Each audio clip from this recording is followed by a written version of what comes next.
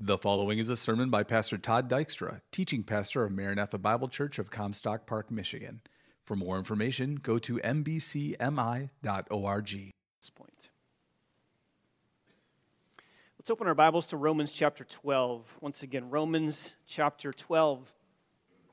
We are still in this series that we have entitled Gospel-Shaped Relationships, and we're looking at how we as believers love one another. And we're studying both how we as Christians relate to fellow Christians, that's verses 9 to 16, and then in a little while we'll get to verses 17 to 21, which teach us how we relate to those outside the church. And our initial study has been, of course, on how we as believers relate to fellow believers, how we relate to one another. It's very important, very critical. Some have captured the difficulty of this in a rhyme that you've heard. I think I've mentioned it here before. It says, "To live above with saints we love, oh, that will be glory. But to live below with saints we know, now that's a different story." And, I think that does capture the difficulty sometimes of being in relationships with fellow believers. We love the church. We love this church. And if you just pause for a moment and you think about how incredible the church is, it really is an incredible living organism. God could have saved us and He could have just left us alone. He could have brought us to Himself and allowed us to remain solo in the Christian life. He could have done this amazing work of redemption in us and just left us to live the Christian life individually. He could have done that.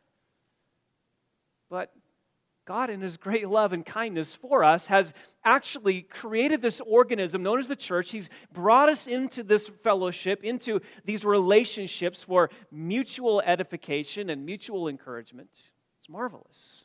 It's an act of His grace. And if you just look around for a moment, there are people sitting here in this room that you never would have fellowshipped with or known or had any relationship with had it not been for Christ. Just look around. There's people around you that think differently. They have different backgrounds. They have different educations. They have very different personalities. And we're not even related to each other biologically. What is it that unites us? It's Christ. He brings us together into this marvelous entity known as the church. But if we're honest, as wonderful as it is, and as marvelous as it is, and as glorious as the church is, we have to admit that relationships are not always that easy. Even amongst us sitting here in this room. Sometimes we hurt one another and we offend one another and relationships become strained. And so living relationally well in the family of God can be difficult. And that's why there are over 40 commands in the New Testament for how we're to relate to one another. I'm not going to read them all, but just listen to some of these. Stimulate one another to love and good deeds. Confess your sins to one another. Build up one another. Comfort one another. Employ your spiritual gift in serving one another. Pray for one another. Encourage one another. Greet one another. Live in peace with one another. Have fellowship with one another. Accept one another. Bear one another's burdens. Admonish one another. Serve one another. Do not lie to one another. Bear with one another. Forgive one another. Care for one another. Clothe yourself with humility towards one another. Show forbearance to one another. Don't bite and devour one another. Submit to one another. Seek the good of one another. And the list keeps going on and on and on. We need these instructions because at times it's difficult for us to get along with each other. And so these instructions, these one another's and passages like them are intended to regulate and guide how we engage in relationship with fellow believers and those within our spiritual family. And so Paul's point in this section in Romans chapter 12 is exactly that. The gospel is meant to impact your relationships. The wonderful news of Christ not only is meant to bring you to God and establish a vertical relationship, it is meant to actually impact radically your horizontal relationships and sanctification. So let me read once again verses 9 through 21 of Romans chapter 12. Let love be without hypocrisy. Abhor what is evil, cling to what is good, be devoted to one another in brotherly love, give preference to one another in honor, not lagging behind in diligence, fervent in spirit, serving the Lord, rejoicing in hope, persevering in tribulation, devoted to prayer, contributing to the needs of the saints, practicing hospitality. Bless those who persecute you, bless and do not curse, rejoice with those who rejoice, and weep with those who weep. Be of the same mind towards one another. Do not be haughty in mind, but associate with the lowly. Do not be wise in your own estimation. Never pay back evil for anyone. Respect what is right in the sight of all men. If possible, so far as it depends on you, be at peace with all men. Never take for your own revenge, beloved, but leave room for the wrath of God. For it is written, vengeance is mine, I will repay, says the Lord. But if your enemy is hungry, feed him, and if he is thirsty, give him a drink. And so doing, you will heap burning coals on his head. Do not be overcome by evil, but overcome evil with good. 25 admonitions, 25 instructions for healthy relationships within the church. This ought to describe our body life. This ought to describe life at Maranatha Bible Church. And so we've looked at 3 of these already. Just quickly, we first saw a sincere love in verse 9. Let love be without hypocrisy. We then secondly saw a holy hatred in verse 9. It says, abhor what is evil. And thirdly, we saw a righteous adherence, verse 9. Cling to what is good. Well, with those first 3 kind of as our introduction, we want to continue on. We're just going to pick it up right here. Number 4. Let's dive right back into this. Verse 10 gives us number 4, a brotherly affection. A brotherly affection. And you can see it at the beginning of verse 10. Be devoted to one another in brotherly love. The New King James says, be kindly affectionate to one another with brotherly love. The ESV says, love one another with brotherly affection. The ASV says, in love of the brethren, be tenderly affectioned one to another. Another version says, love each other as brothers and sisters. And another version says, love one another warmly as Christians. The idea here is that as believers, we have this family kind of love, a familial kind of love. Now, you remember that we began this whole section back in verse 9. In the first phrase, it says, let love be without hypocrisy. And now we come again in verse 10 to this whole issue of love. But Paul's going to turn the screws a little tighter in this section than he did in the first phrase in verse 9. You may remember that a few weeks ago we said that there are 4 words in the Greek for love. We just have one, love. In the Greek language, there's 4. Agape is one. We saw that back in verse 9. That's the word that's used there. It's a sacrificial love, a selfless love, a love of commitment. And then there's eros, which is a love of passion or a sexual love or a love of physical desire. That word is not used anywhere in Scripture. And then there's 2 more words, philos or phileo, and storge. And both of those words are used right in this phrase here in verse 10. Philos or phileo is the love of friendship. It's a love of friendship. It's the tender affection that you have for a friend. That's phileo love. And then there's storge love, which is a familial kind of love, a love that takes place within a family, between brothers and sisters. At least it's supposed to happen between brothers and sisters, between parents and children and husbands and wives. And Paul, under the inspiration of the Holy Spirit, brings together both of those words. He says, be devoted. That's the word philostorgos. And then he uses another word in brotherly love. That's the word Philadelphia. And so Paul tells us exactly what this kind of love is to be like. Be devoted, philostorgos, philos and storge. It's the love of affection amongst a family. It's the love that takes place within a family unit. Be devoted with brotherly love. Philadelphia, the city of brotherly love. Philos, love, and adelphos, brothers. It's the love that you have for brothers and sisters. And so Paul brings all these words together, and he uses them to refer to the kind of relationships that ought to be taking place not only within a biological family, but also within a spiritual family. The kind of love that we have for one another in the church ought to be mirrored off of the love that you have within your family. The kind of love that you have for your wife, husband for your wife, and parents towards your kids, and kids towards your parents, that kind of same love ought to characterize the kind of relationships that we have within the church and how we serve one another and care for one another. It's that kind of familial love that ought to define us at Maranatha.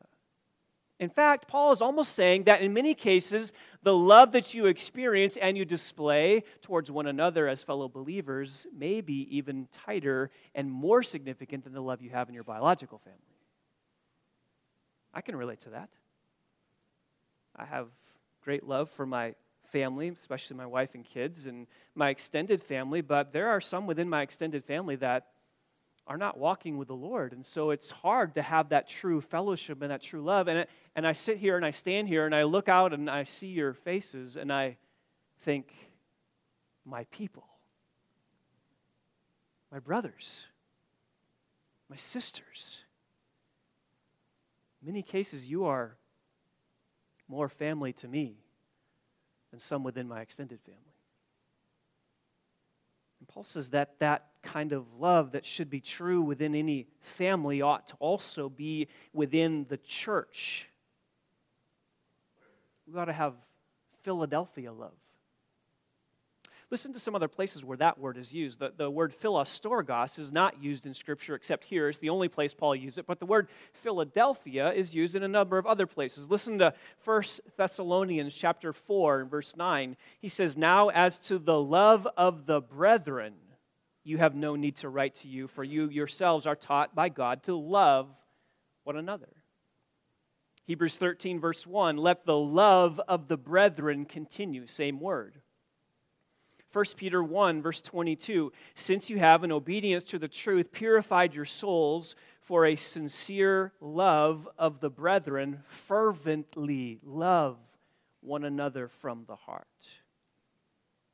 So Paul's telling us that within the church, amongst these relationships, or amongst the relationships you have with other believers, there must be a warm, tenderly familial affection coursing through the life and the DNA of any healthy church. Let me do a couple references with you. Go over to 1 Timothy chapter 5. Hold your finger in Romans 12 and go over to 1 Timothy chapter 5. And then from there, we're going to go to 1 John. So we're going to go to those two places. Go first to 1 Timothy chapter 5. And I want you to notice how Paul begins this chapter. 1 Timothy, writing to Timothy, the church at Ephesus, he says in verse 1 of chapter 5, "Do not sharply rebuke an older man, but rather appeal to him as a father, to the younger men as brothers, the older women as mothers, and the younger women as sisters in all purity."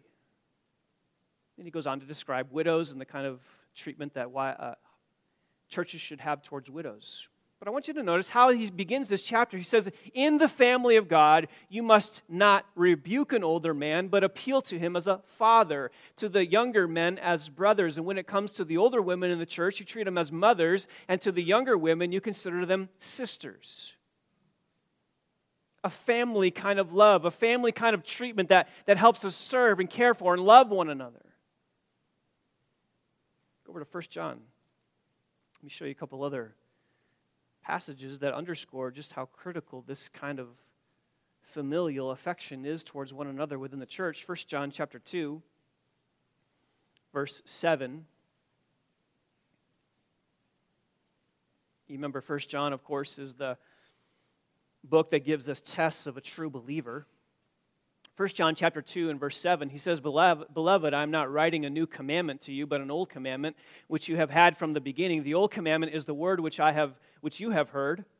On the other hand, I am writing a new commandment to you, which is true in him and in you, because the darkness is passing away and the true light is already shining. The one who says he is in the light, now watch this, and yet hates his brother is in the darkness until now. The one who loves his brother abides in the light, and there is no cause for stumbling in him. But the one who hates his brother is in the darkness and walks in the darkness and does not know where he is going because the darkness has blinded his eyes.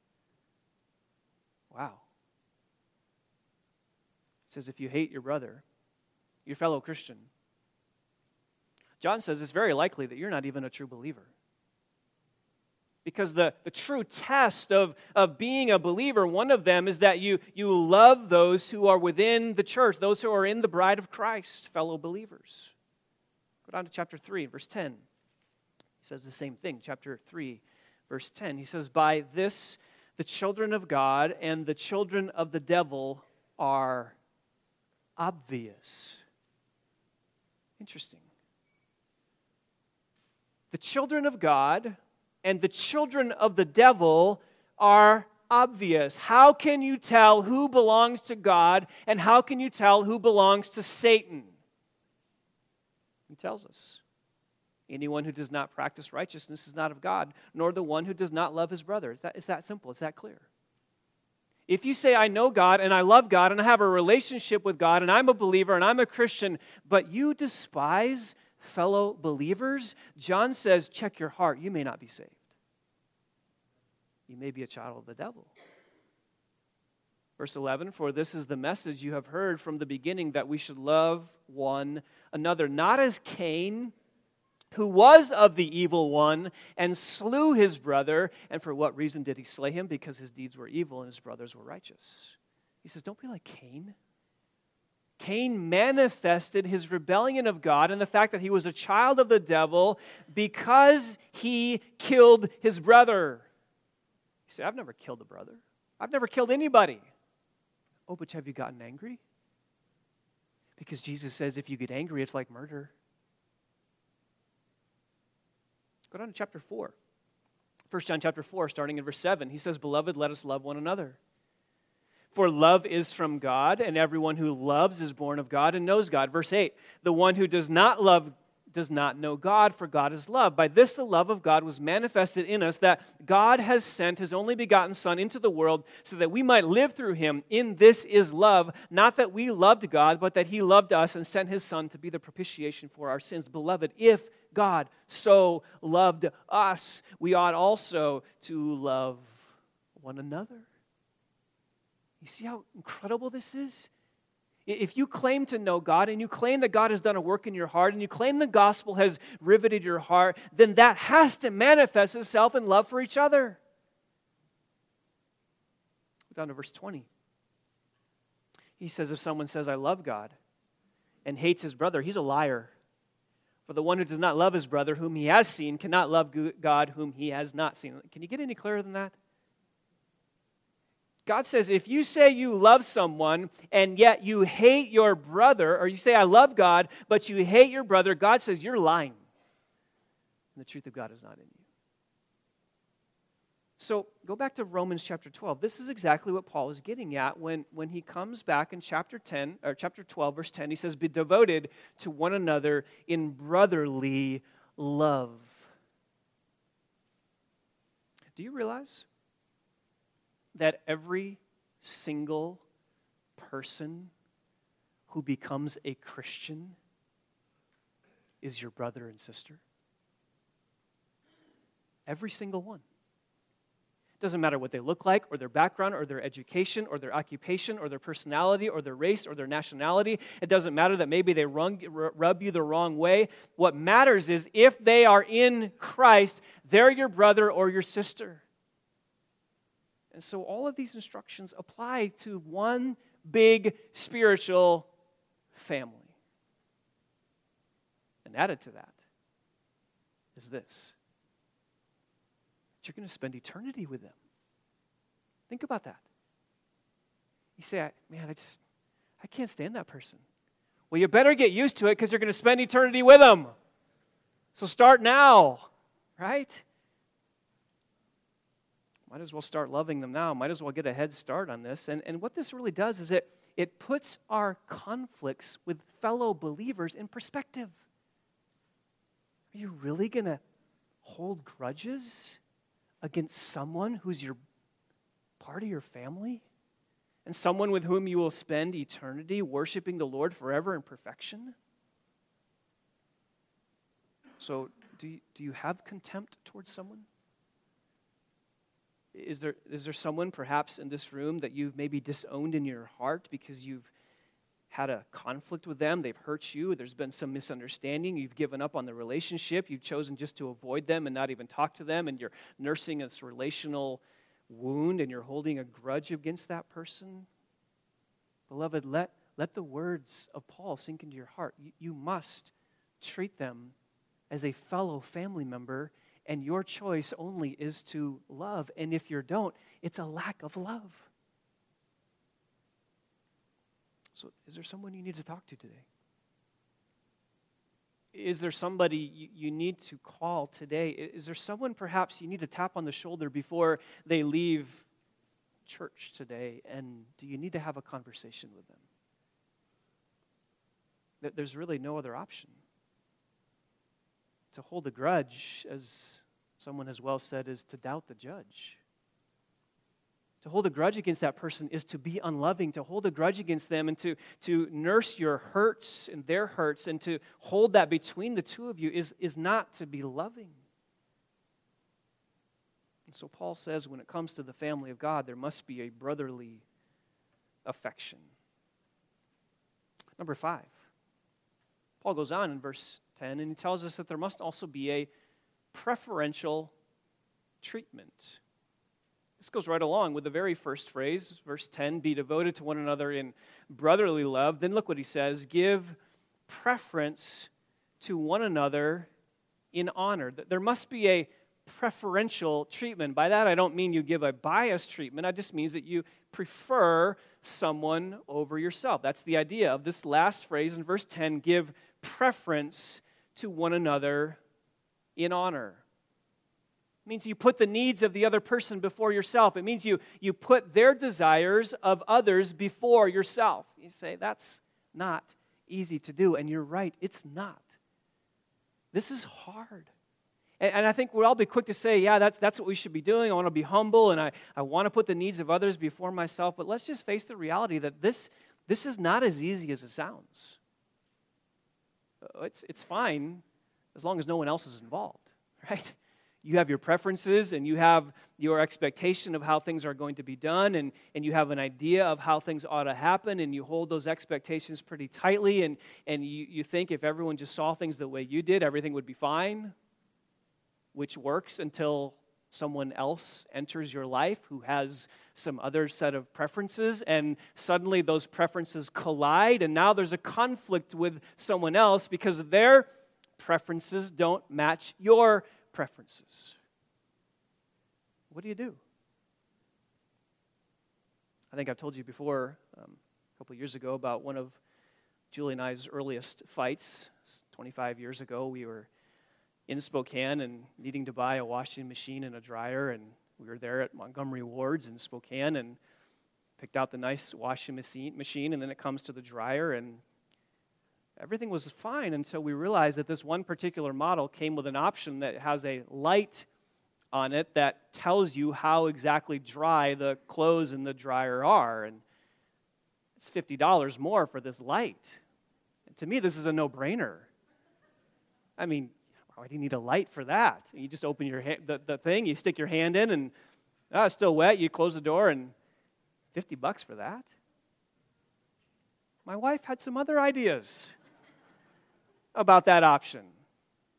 Now, this is 25 years ago. We're newly married, and $50 is a lot, and yet she thinks that that's important and that's critical. And so we're having this argument in Ward's, and the salesman walks away. He realizes this is not going well, and so we further our discussion, and we come to a decision, and we buy the dryer with the light on it. which is what any wise husband would do. And I had to live with that horrible dryer for the next 23 years. Every time I saw that light, it just convicted me. Horrible light. Hated that light. Preferences. We all have our idea of how these things ought to go. We all have an expectation about how these things need to happen. And so Paul says in verse 10, give preference to one another in honor. In other words, when it comes to your preferences, the wise, godly believer is going to be the one who, with eagerness, leads the way in giving up their preferences rather than fighting for their preferences. That's what the word give preference means. It means to take the lead, and the idea here is you take the lead in being the first one who will give up their preferences. My wife and I often talk about a race to repentance. Racing to be the first one who will actually seek to reconcile a situation. And part of that is a race to giving up your preferences. James Montgomery Boyce says this is how true love functions. It gets to the front of the line, not to receive its own honors, but to show honor and respect for other people. That's the idea here. You get in line and you want to be the first one in the line, not so you can get your preferences, but you want to be the first one in line so you can give up those preferences. It's almost a competition. And that's the idea behind this phrase here. There's almost this idea of a competition. Who is going to be the first one to budge? Who's going to outdo one another in giving honor? That's how the ESV actually interprets this phrase. Outdo one another in showing honor. It should almost be a game. It should almost be a competition between you and the person that you are in conflict with, not to get your way, but to give up your preferences to promote harmony and unity within that relationship. This is the idea over in Philippians chapter 2, verses 3 and 4. You don't need to turn there, but just listen. You know these verses well. Same root of this word is used over in that verse. It says, do nothing from selfishness or empty conceit, but with humility of mind regard one another as more important than yourselves, and do not merely look out for your own personal interests, but also for the interests of others. The godly believer will be willing to overlook their preferences. They will be willing to hold those preferences with an open hand instead of tight-fisted, clinging to them, wanting your way, demanding your way. The godly believer, the gospel-shaped Christian will hold those preferences with an open hand and the willingness to defer to others. Beloved, mark this down. This may be one of the greatest tests of your humility. One of the greatest tests, one of the greatest litmus tests of your humility or your pride is your ability to give up your preferences. A prideful, selfish individual will want to hold on to them tightly. They will be the last one to give them up. They will go to the mat for those things. They will hold them tightly. They will be tight-fisted when it comes to them, when it comes to their preferences. And so the degree to which you are willing to give up those preferences is a test of your humility. Are you humble? This is something that we as elders strive for in our working together. We have 8 elders here. And as you know, we don't vote. We don't vote as a church. We don't have congregational meetings where we vote. We don't take votes as elders either. Every single decision that we make as an elder team is a unanimous decision. And I will tell you, straight up, that to get 8 men to agree on a decision is not automatic. It takes some work. In fact, if you ever hear the elders are kind of struggling and there's some conflict and they're working, don't be alarmed by that. That's normal kind of relationships. You shouldn't be surprised if you ever hear that the elders are kind of on different pages and they're working through things and there's some conflict there. Don't be shocked by that. because that's what happens in your relationships as well. So how do you get 8 men who don't always agree on things and don't have the same preferences about things? We're not talking about doctrinal convictions here. I'm not talking about those things. I'm talking about preferential issues and issues that may not have direct biblical principles to. How do we get to a point of unanimity in all of those decisions? Here's how it happens. Each one of us has to hold our preferences very loosely. When it comes to those decisions, some of those men are not going to get what they want. In that case, in another case, they may get what they want. In another case, they may not get what they want. Listen, there's been a number of decisions where I have not gotten my preferences. Well, you're the teaching pastor. It doesn't matter. I'm not the senior pastor of Maranatha Bible Church.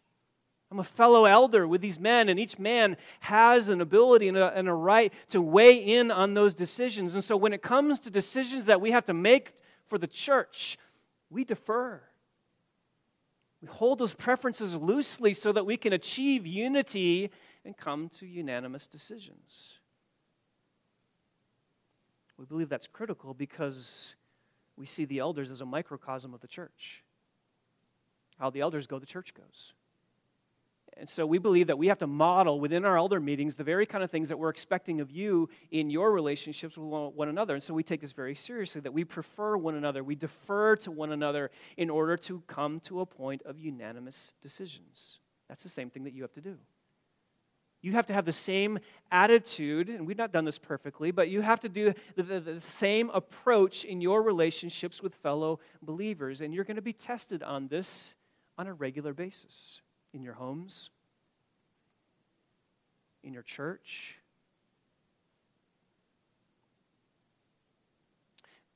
Recently heard Jerry Ragg, our president of our seminary, say this. He says, heaven is not going to be a reflection of your personal preferences.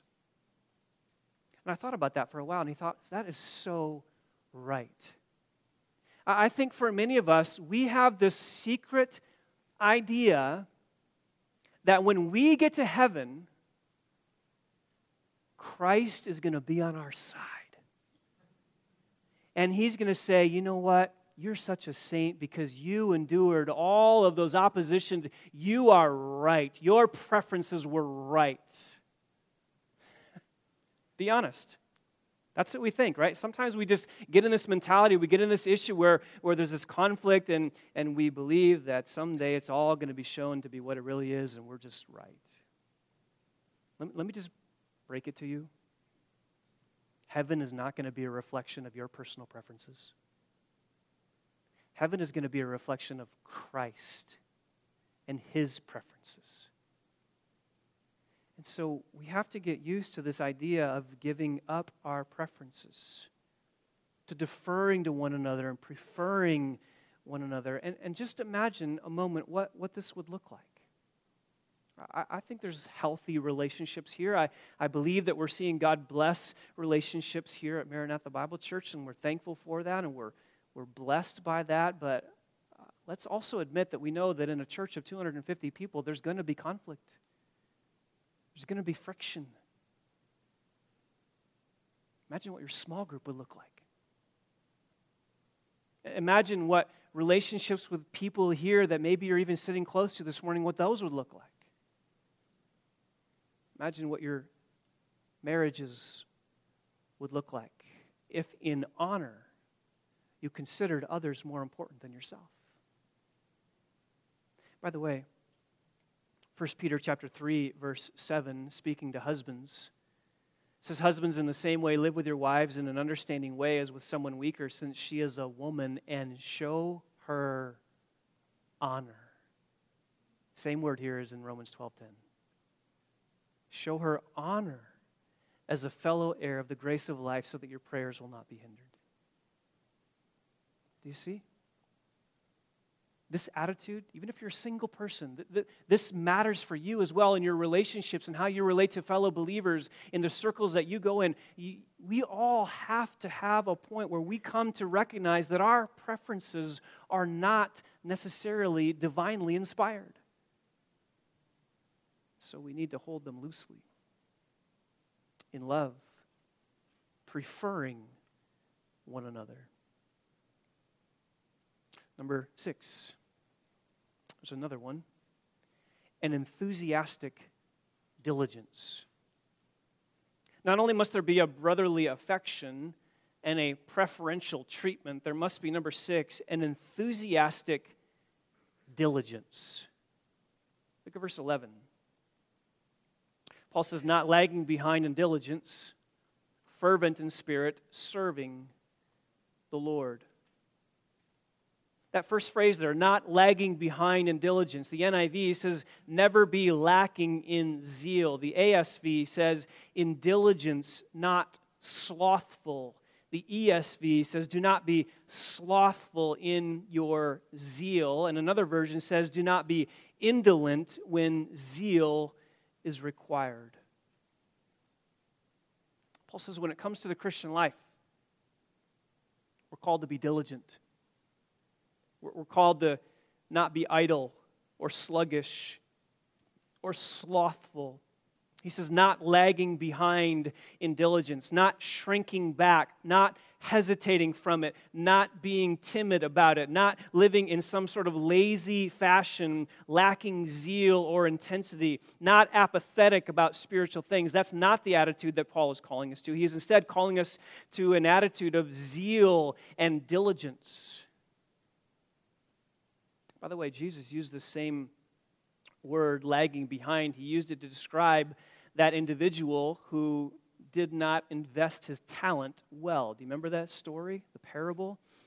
The parable of the talents. The first man got 5, he invested them and did well, and the second man got 2 and invested those and got a return. And the last man, the lazy man, received 1 and did nothing with it except buried it in the ground. And Jesus says to that man, you wicked, lazy slave. Same term, lazy.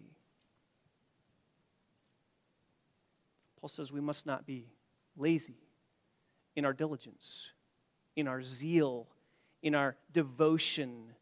That's the idea of the word diligence here. You can see it up in verse 8. Look what he says in verse 8 in the context of spiritual gifts. Speaking of those who lead, he says it must be done with diligence. He says if you have the spiritual gift of leadership or administration, then do it. Lead with diligence, with devotion, with zeal, with intensity. And it's that same idea here in verse 11, not lagging behind in diligence. You need to be persistent. You need to be devoted. You need to be diligent. You need to be a hard worker. You need to be assiduous. I love that word. You need to be assiduous, meaning you need to show great care and perseverance. You need to be constant and unremitting and working diligently and showing hard work. Someone who is assiduous is someone who works hard and diligently at whatever they're called to do. That's the idea here. Paul says, make sure that when it comes to your Christian life and it comes to your relationships and it comes to spiritual things, make sure that you are applying to those things diligence, effort, zeal, readiness, dedication, hard work, and a sense of urgency.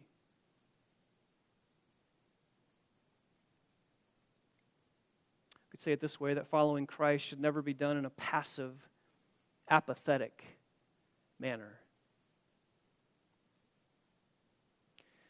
Paul wants us to be understanding of the fact that complacency and laziness in our relationship with Christ and our relationship with others has no place in the Christian life.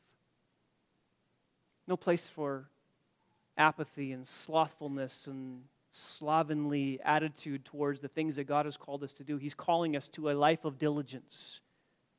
He's calling us to a life of hard work. He's calling us to a life of faithful devotion to Him and His church and His people. I think this is something we all have to fight. I think if we're all honest, we will all admit that we like it easy. We like to coast. We love our comforts. We love our entertainment. We love our pleasures. We love all those things. We love to go in neutral because it feels so good. Something we have to fight. Listen to some of these passages in Scripture. Ecclesiastes 9, verse 10, whatever your hand finds to do, do it with all your might. 1 Corinthians 15, verse 58, therefore, my beloved brethren, be steadfast, immovable, always abounding in the work of the Lord. Ephesians 5, verses 15 and 16, be careful how you walk, not as unwise men, but as wise, making the most of your time because the days are evil. Use your time well? Are you taking advantage of the time that God has given you? Do you faithfully use those resources that God has entrusted to you for the furtherance of His kingdom and for the relationships He's given you in your own spiritual life? Are you taking advantage of that? Are you making the most of your time? Colossians 3:17, whatever you do in word or deed, do all in the name of the Lord Jesus.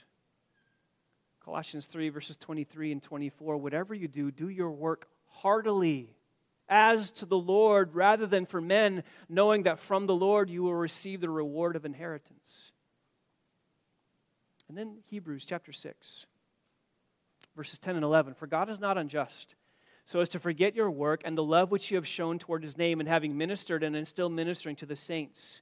And we desire that each one of you show the same diligence. Is that you? When it comes to your Christian life and you come to the things of the Lord and it comes to your relationships and it comes to the things that are critical in the life of a believer, are you diligent? Do you love His church? Do you love His people? Do you hate sin? Do you love His word? Are you committed to Christ? Are you faithful in the disciplines? Are you faithful in prayer? Are you getting after those things? We need to understand that apathy is the cancer of the Christian life. Apathy is the cancer of the Christian life. And personally, I believe that apathy is one of the greatest threats to American Christianity. We've got it easy. We've got it easy in America. Things come easy. We've got all our needs met. We've got plenty of entertainment, plenty of pleasures, plenty of things to give us comforts. Life is pretty cushy for American Christians. And I think we all need to admit that at times apathy has taken root in our hearts. It's easy to coast. It's easy to just kind of go in neutral. It's easy to not put in the effort. It's easy not to fight sin. It's easy to let things go. It's easy to not keep short account of sin anymore. It's easy to let those times with the word fade. It's easy to not come to church. It's easy. Don't do anything. We've got to fight that. Someone has well said that anything worth doing is worth doing right. And nowhere is that more true than in the Christian life. If it's worth doing, then do it right. Do it diligently. Do it assiduously. Do it with devotion. Do it with intensity. Now, let me give you the flip side of this. I'm not saying you don't relax. Please hear me, what I'm saying. I'm not saying you don't take vacations. I love vacations. I love downtime. I love a movie with my wife every once in a while. I love those things, and you should as well. I'm not trying to be legalistic here, but walking with the Lord deserves the best of your energies. Walking with Christ deserves the most of your affections. Being a believer, God should receive the best of you, the best of your time, the best of your affections, not the leftover.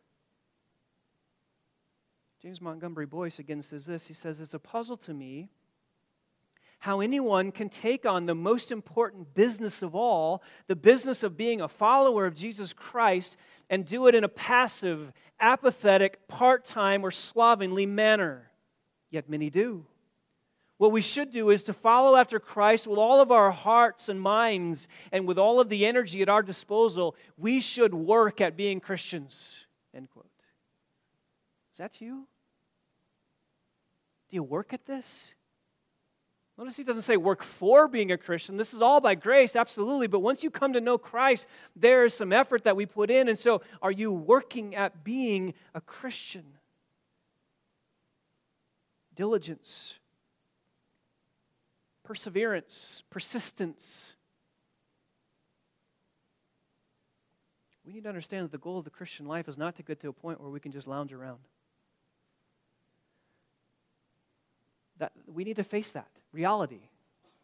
That the goal of the Christian life is not to just get a point where you can kind of kick your feet up and enjoy the comforts for the rest of your life. That's not Christianity.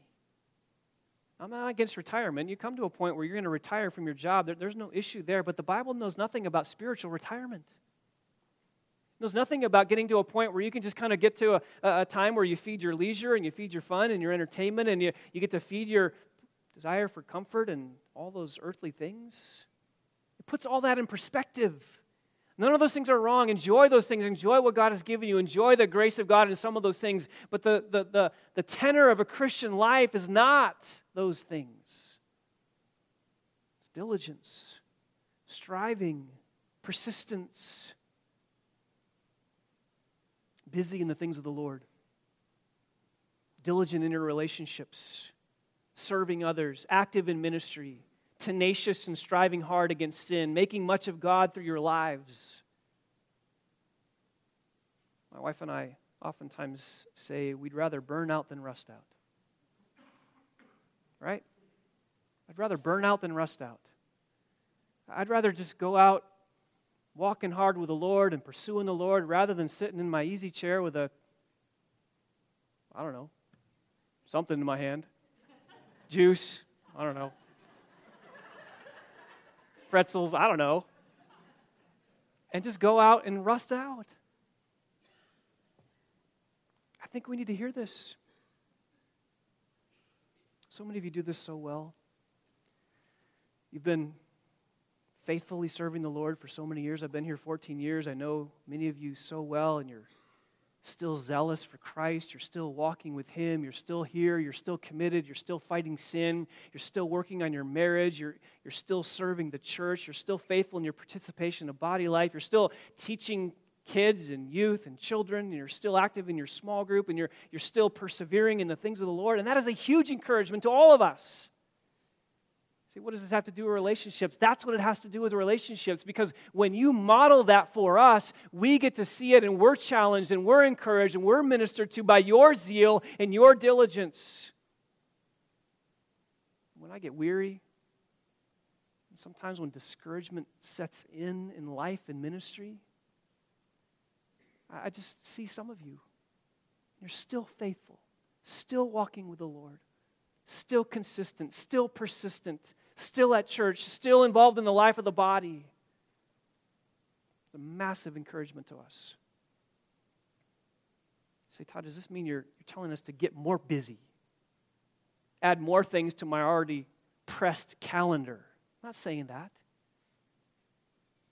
But it may come down to evaluating your priorities.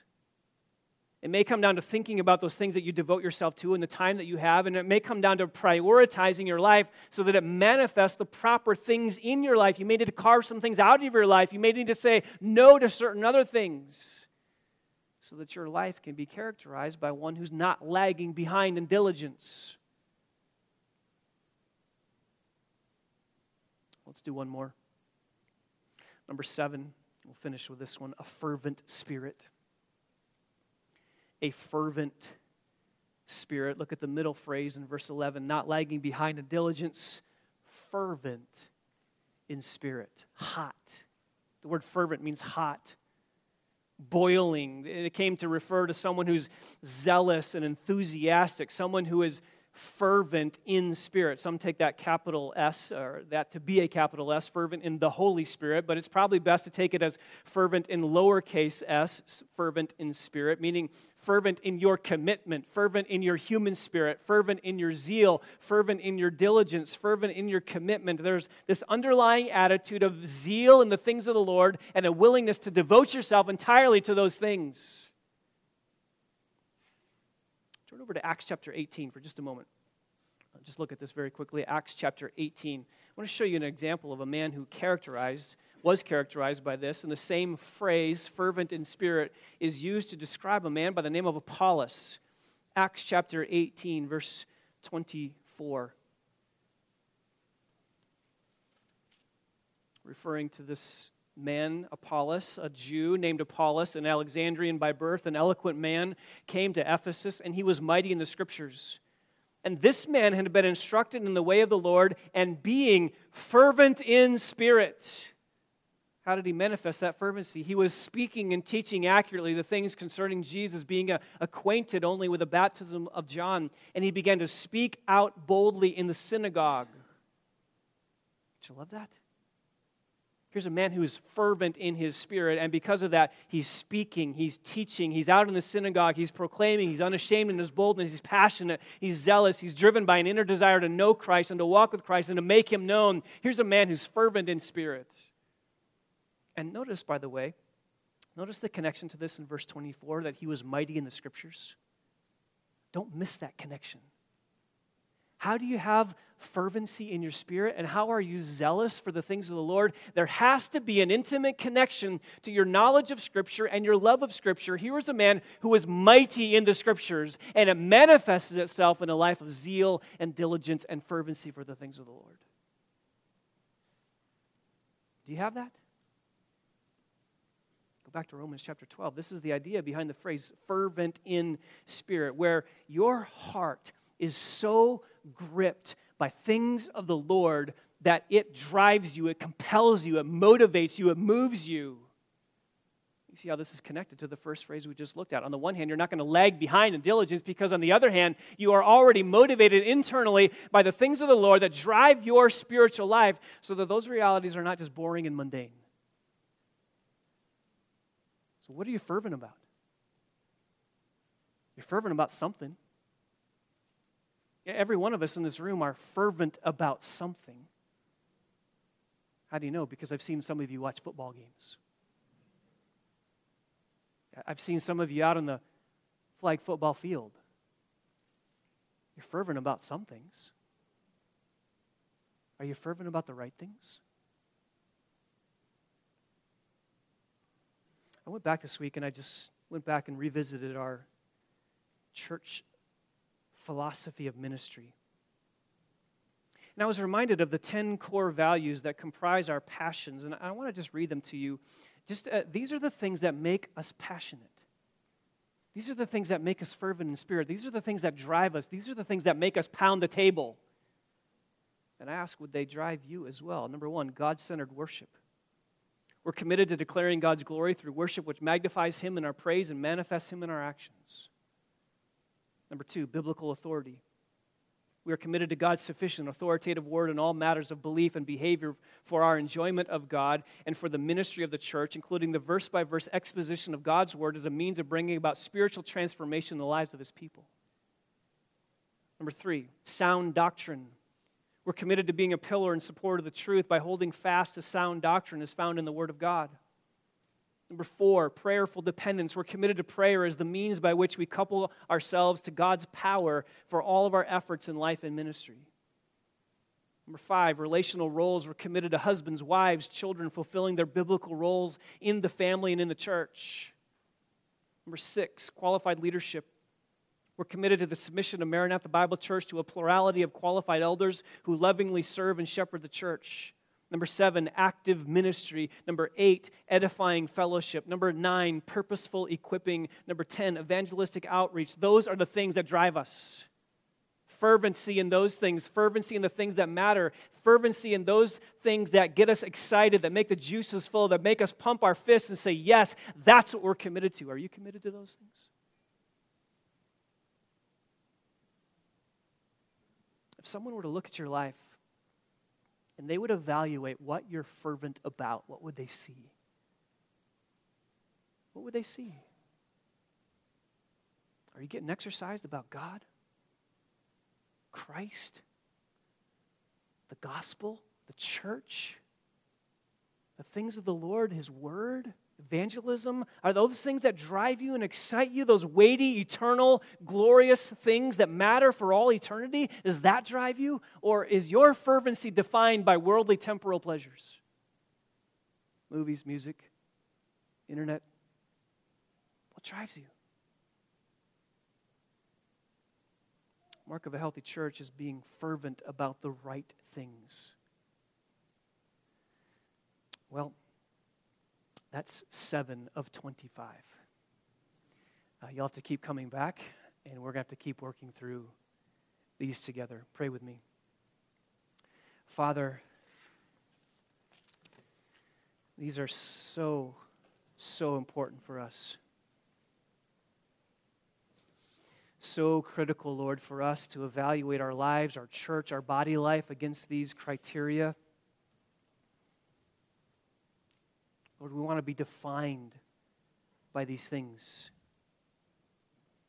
We want to be marked by these things individually. We want these admonitions to define our church, our marriages, our relationships with one another, our parenting, our interaction with those who may be a part of another church. Lord, we want to be defined by this passage of Scripture.